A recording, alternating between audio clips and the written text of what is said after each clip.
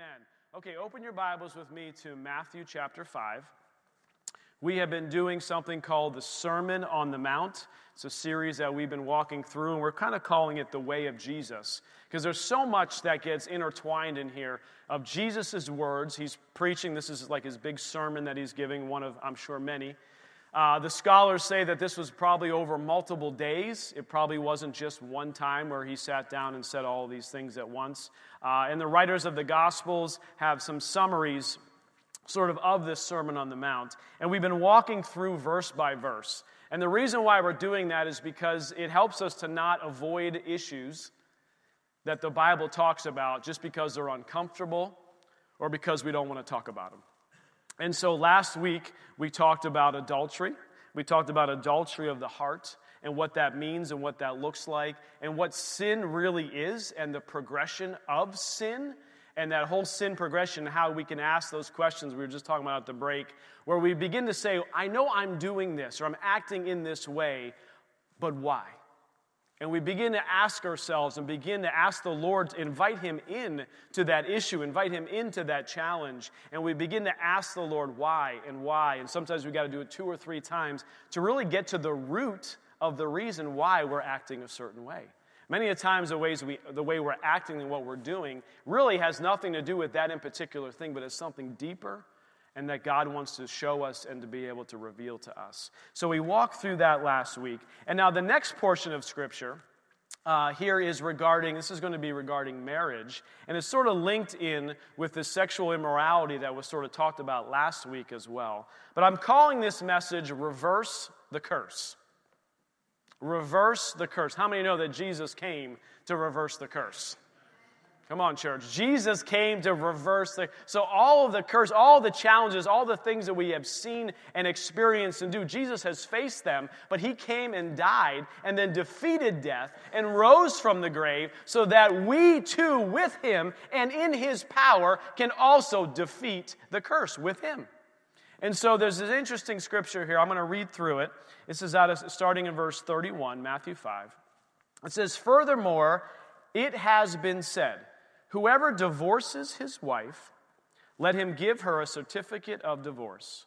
But I say to you that whoever divorces his wife for any reason, except sexual immorality, causes her to commit adultery, and whoever marries a woman who is divorced commits adultery."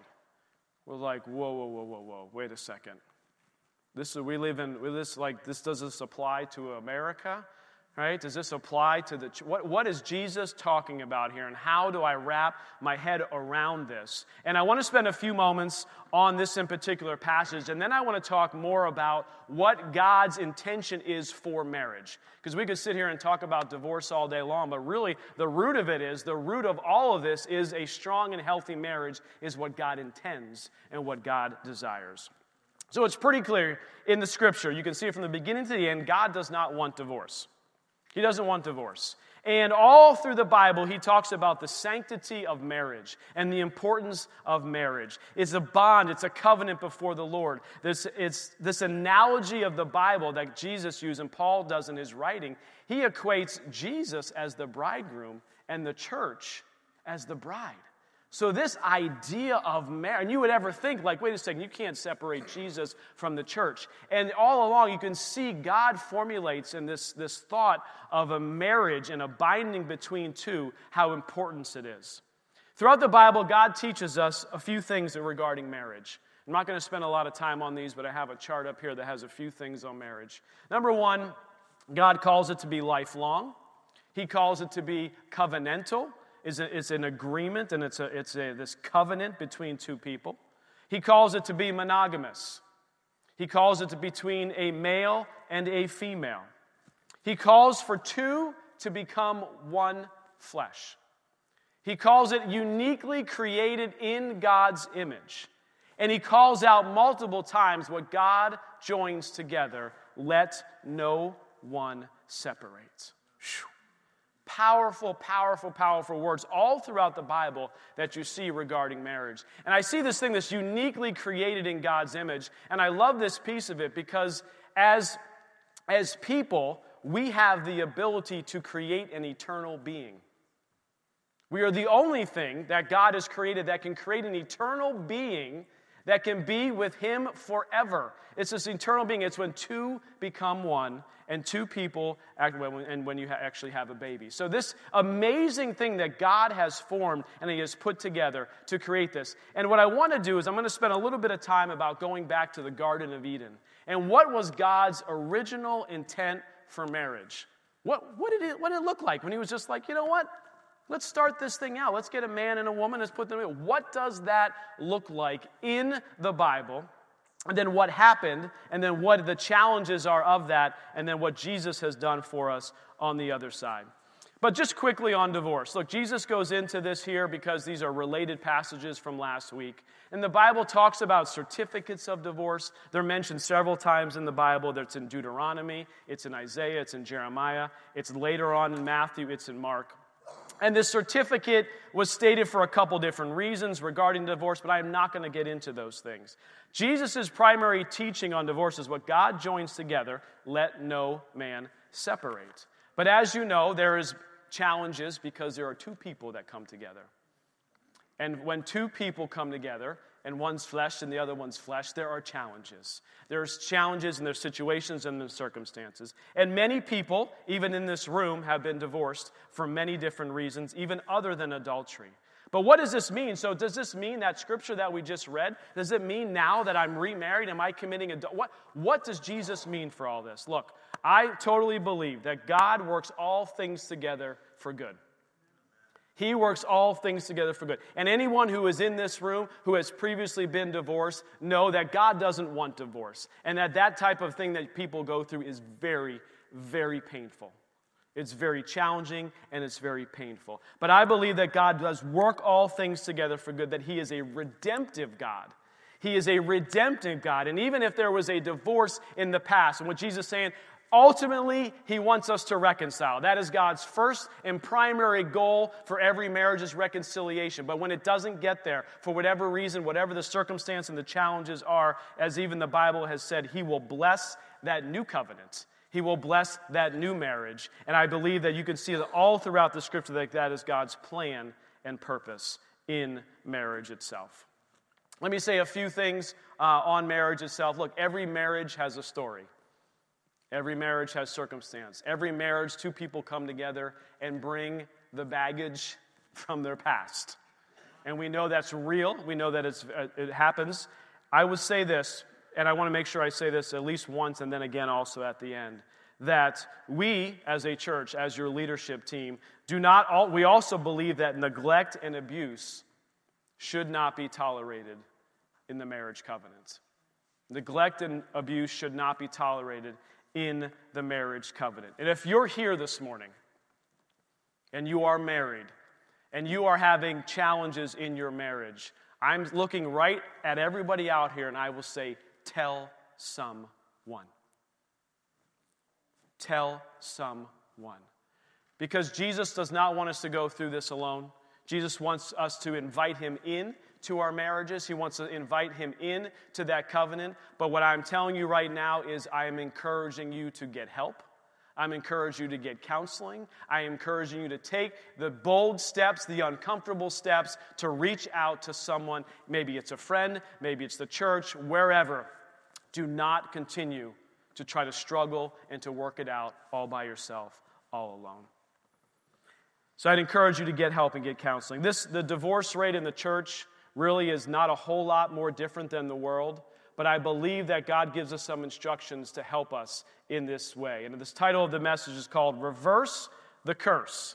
And I gave a portion of this message. The foundational part of this is actually from Pastor Dan Backins of One Focus Network. We did a marriage conference. This is about 2 years ago now, this one in particular. And he gave this message about God's original intention for marriage, what the curse did, and then what the new covenant, what Jesus did for our marriages. And I think it's very, very enlightening and eye-opening. And I talked about it a little bit a couple years ago, but I just felt in my spirit that it was something that we need to address and talk about today because the Bible talks about divorce, but it also talks a lot about marriage, and I want to put this in this context of the Scriptures. So Genesis 1, turn with me to Genesis 1, and I want to read starting in verse 26. It says, "Then God said, 'Let us make man in our own image, according to our likeness. Let them have dominion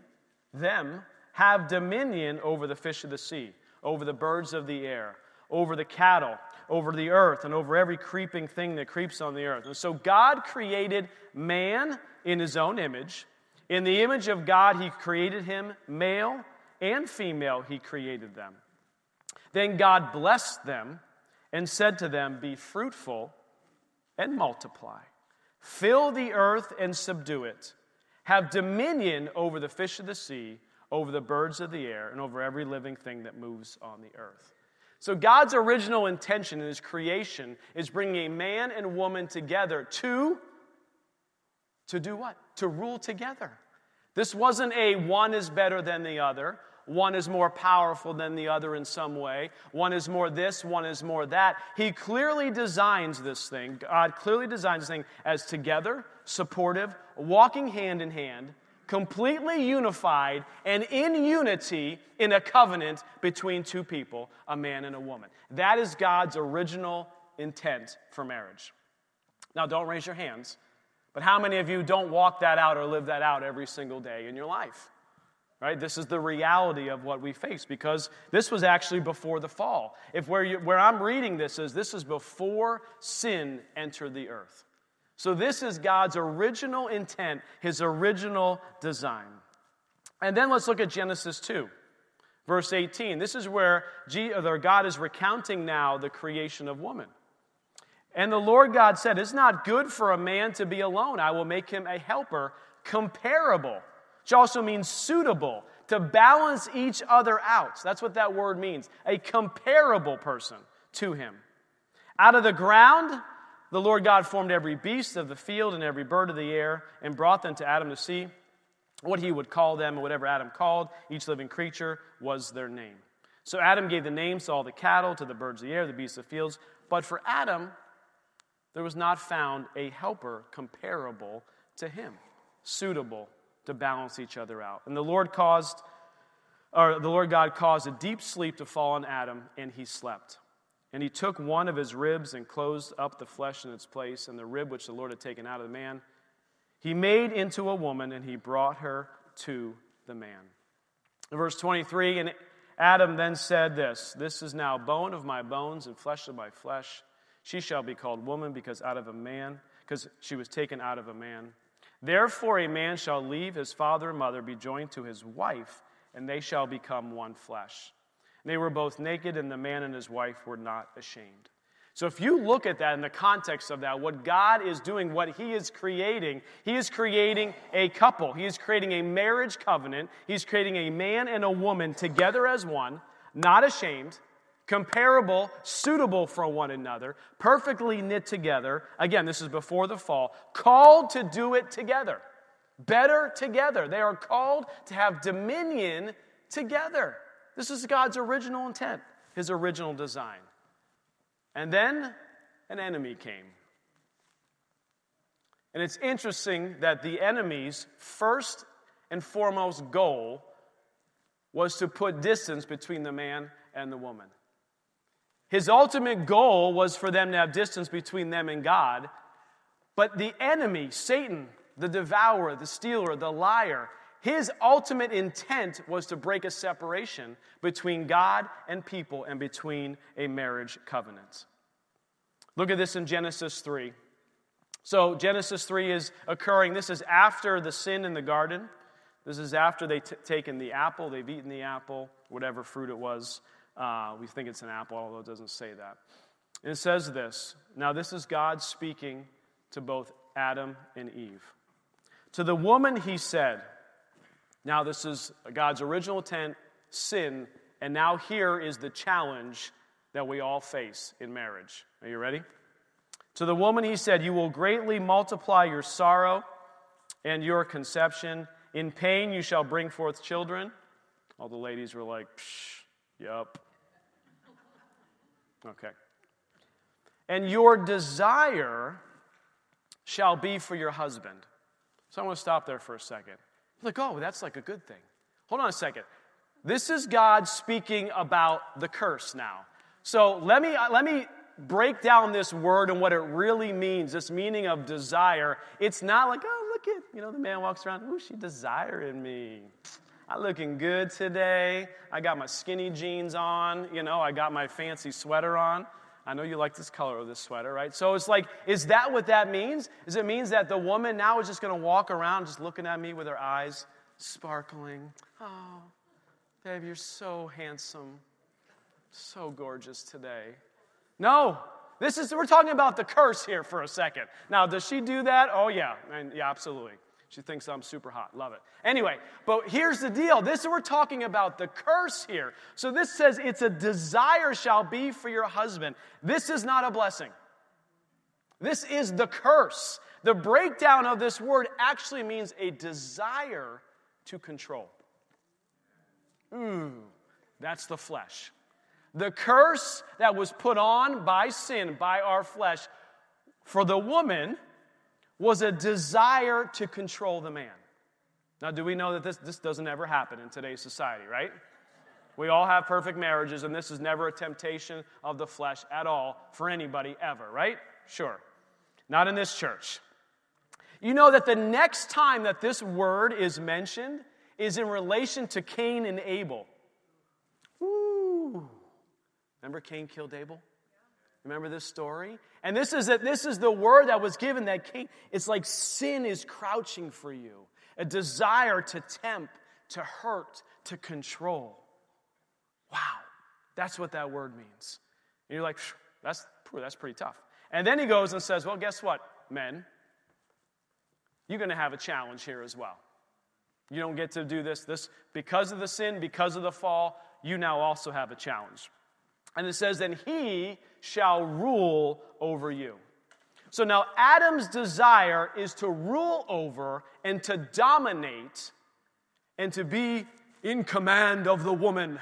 And you shall do this and you shall do that and you shall submit to me in the way, in submission in a different term and actually how it's intended. So this is, again, if you haven't noticed in society, from the beginning of time, have women not been put down by men? Absolutely. Look at it through all society. It happens. I mean, it's crazy if you read history of how women have been treated by men because of the flesh, because of the sin, because of the fall. It's man's now desire and the curse to rule over the woman. And so now I got a man who wants to rule over the woman. You better do what I say. You better do this, blah, blah, blah. And the woman's desire is to control the man. You better do that. You better do that. You got this. You got that. I don't understand why you're doing this and that. Let me show you how to do this better, that. Right? So you're like, whoa. This is a dynamic that the fall has created. Don't everybody give an amen on this one. Okay? We're talking marriage today. No amens. Be like, no, none of these. You working in the flesh, honey. No elbow pushes here this morning. But this is what the fall has caused. So this curse, look at this. The desire of the old man, the desire of the old woman, the flesh. Woman's desire to control the man, and man's desire is to dominate the woman. That is inherently wired in our flesh. And how many of you know, praise the Lord, those who have accepted Jesus Christ as our Lord and Savior are now spirit beings. Well, we're all spirit beings, but our spirit man now can be in control and take charge over our flesh and is a very intentional thing. So if left unattended, if left without seeking the Lord, inviting Jesus in, this is what will occur in marriage. It's almost like the default unless you do something different. Like this is where you're headed. This is what's going to happen. Now, every marriage is different. The dynamics of every marriage is different. And these words that I'm putting up here, you're contextualized. You're like, well, that's not really how, my marriage ended or this or that, or I'm just struggling I'm having right now is not. What I'm saying is this is what the Bible says is the curse that's on flesh in a marriage. But how many can say, thank you for Jesus? Come on. Thank you for Jesus. Because he has come to reverse the curse. It is Jesus that has come, and we're going to see here in a passage in the New Scripture that when Jesus is invited in, and Jesus and the Apostle Paul begin to teach us on what marriage really looks like in the New Covenant, on the other side, when the flesh is not in control, and when our spirit man is in control, we can have a healthy, loving, fruitful marriage. Colossians 3. Let's go to Colossians 3. And I'm going to read it first out of the New King James Version, and then I want to show you the Amplified Version, because I believe it adds, it always adds more color. That's what the Amplified is. It amplifies it. But it talks a little bit more about what this actually looks like. So it says here in Colossians 3, it says, wives, I know this feels like a bad word. Bear with me. Wives, submit to your own husbands as in fitting to the Lord.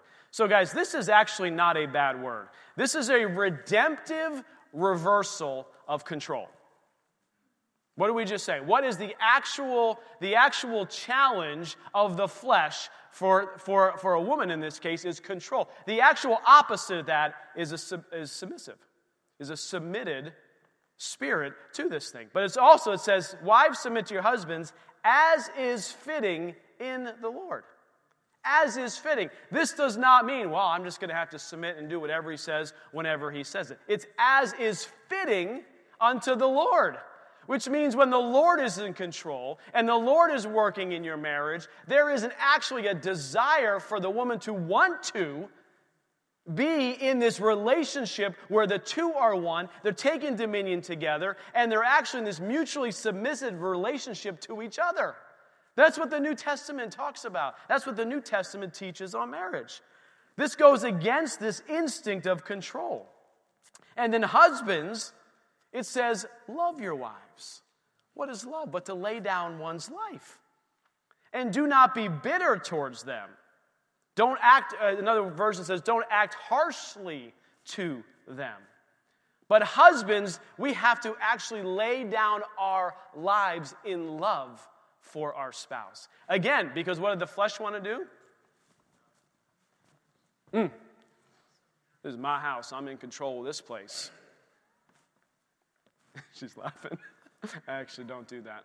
But I could, right? It would be bad, right? But this is like this inherent desire of the flesh would be this. But what Jesus, after Jesus, in this New Testament relationship and covenant we have from him, when we invite him, he says, husbands, look, the curse is reversed. We now can have power because of Jesus over the flesh. And we can now say, we can now love our wives as they need to be loved. Glenn, pull up the Amplified Version. I think this is so good. And if you take anything away, you can take this scripture away because I think it sums up, it sums up marriage really to me. Just this one scripture here. Wives, be subject to your husbands. It's the submit word is changed in the Amplified to be subject to your husbands. Look at this. Out of respect for their position as protector and their accountability to God. Boy, doesn't that change? From that word, you just read it as submit. You're like, what does that mean? Out of respect for their position as protector, God has placed us as head of the household, and their accountability to God. As is right and fitting and your proper duty in the Lord. And then verse 19, look at the color it gives for husbands here. I'm going to stay on this for a moment. Men, husbands, look at this. Husbands, love your wives. What does that mean? With an affectionate, sympathetic, selfless love that always seeks the best for them. Wow.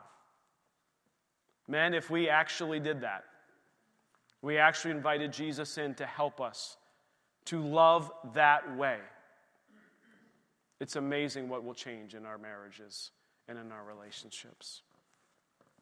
This is the new covenant, church. This is the new way. So this new blessing, the blessing, so we had the curse, but the blessing, the desire of the new man, of the redeemed man, of the one who's been changed by Jesus. He can help us when we invite him in. Is the man's desire now is to serve or to love the woman. And the woman's desire is to, and this word submit or be subject or actually respect is maybe even a better word to put there, is a desire to respect the man. And I tell you, men, as the Lord has ordained it, for whatever reason, this is how He set it up, but this desire for the woman to submit or to be subject or to respect actually comes secondary to the man showing love first. Sorry, men. That's the way it is. And a woman can do those things, but I tell you what, it is easier and it's more natural, and it becomes a beautiful cycle when the man takes the lead and begins to do the things that God has called him to do. So the goal for us is to get back to the garden. You remember what the garden looked like? Remember how we talked about it here in Genesis 1? To get back to the garden, which is partnership, togetherness, dominion together, and this idea of this mutual submission. One is not better than the other. Two are equally yoked, and together they are better together. Amen? Amen. Sid, if you could come up here for a moment. I have some other things that I was thinking about sharing, but I don't think I'm going to share them today. And here's the thing, church. I believe that, I was talking to somebody not that long ago, and we're talking about, I'm going to speak and talk about sin, and then we're going to talk about marriages and the challenge. And they're like, that's not really talked about that much in the church. Guys, our percentages is not much better than the world. And it would say that we as church, we have to understand. We have to be taught. We have to be inviting Jesus into every relationship in our life, in every area of our life. Because what is God's ultimate goal for us is wholeness. God wants us to be whole. So actually, why don't we have the married couple stand up this morning? Baby, you want to come up? If you're married here this morning, just stand up. If your spouse isn't here, that's okay. No. I just brought it up. Praise you, Lord. Praise you, Lord. Praise you. The only thing I have to add to this is that a desire to control her husband is rooted in a lack of trust and self-protection. And the fall is where that began, that insecurity. Am I safe? Am I enough? All of those questions that didn't exist. And then there it was. And so that difficulty with the word submission, and really I'm just going to be honest, is rooted in trust. Yeah. That's it. It's all about trust. And so men, are you trustworthy and are you safe? And your assessment of that is not what matters. It's her assessment. Does she feel safe? And does she feel valued and protected and engaged with? Important. Because our heart in the spirit and we're no longer under the curse. Jesus became a curse for us. So pain in childbirth, y'all, doesn't have to be. There's so many stories. You do not have to have a childbirth full of pain. I have had 1 out of 8 that was completely pain-free. And it was amazing. The nurses were astounded. I was astounded. I knew that something special was happening. Because we are redeemed from the curse. But in that redemption, when a woman feels safe and valued and seen and wanted, there's nothing she won't do. Nothing. Like her desire is for her husband in that godly way. Her desire is to serve, to help, to give, to respect, to talk him up, like all those things. I love that you said it begins with the man because he knows and we know women are responders.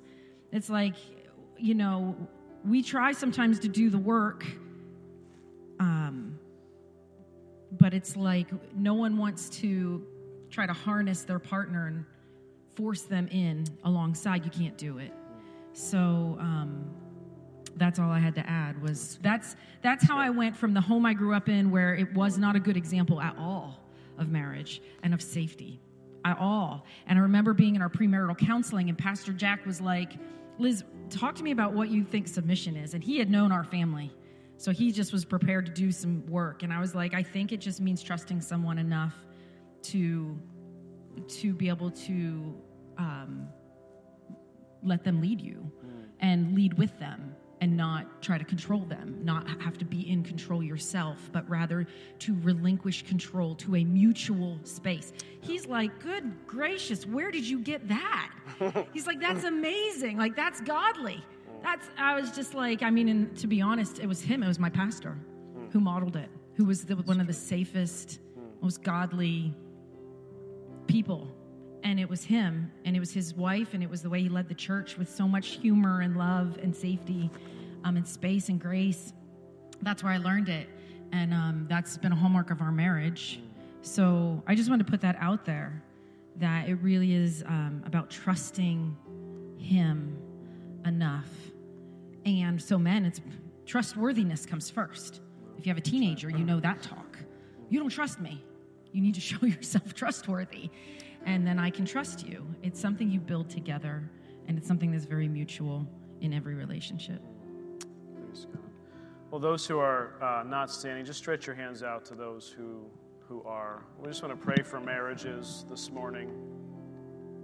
You know, we sang a lot about the name of Jesus this morning, and there is no other name. And so we want to invite Jesus into our marriages. So, dear Lord, we just invite you here today. Father, we invite you into every marriage that's in this church, whether they're here or not today, Father God. Lord, I just ask that you would continue to reveal to us our hearts.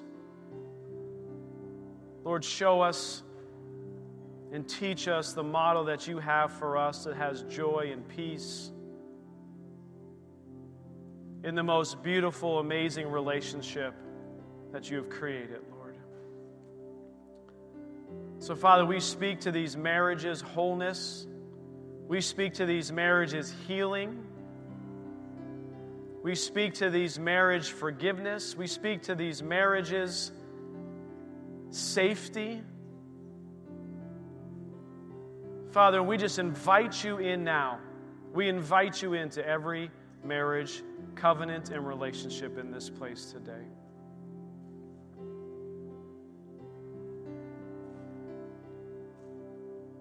We thank you for it, Lord.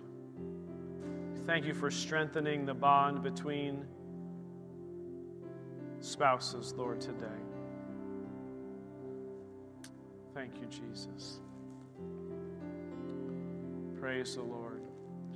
Before we close this morning, I also want to, we've been doing this periodically, but we're going to take authority over the enemy right now. Because we can pray to the God, we can invite him in, but he has given us the biblical authority to take that power over the enemy and to put him in his place. So just receive this here today. We're gonna say this affirmation here, or this prayer. I'm just gonna say, you don't have to say it back, just receive it today. It says, Satan, in the name of Jesus, I bind you. We bind you today. For it is written, whatever you bind on earth will be bound in heaven. And because you are bound, Satan, you and all your demonic forces may not come against these marriages in the name of Jesus. Satan, you may not come against these spouses. You may not come against them. Satan, you are bound away from us and our families. And we are covered and cleansed with the blood of Jesus. Satan, you may not steal, you may not kill, you may not destroy us or our property in Jesus' name. And I remind you, Satan, that you are defeated and that we are victorious in Jesus' name. Amen? Amen.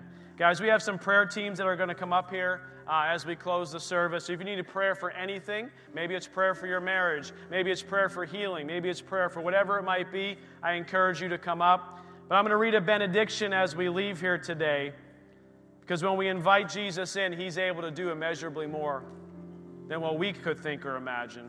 It says this in Ephesians 3. Now to Him who is able to do exceedingly abundantly above all that we ask or think, according to the power that works in us, to Him be the glory in the church by Christ Jesus to all generations forever and ever. Amen and amen. You are dismissed. We love you guys.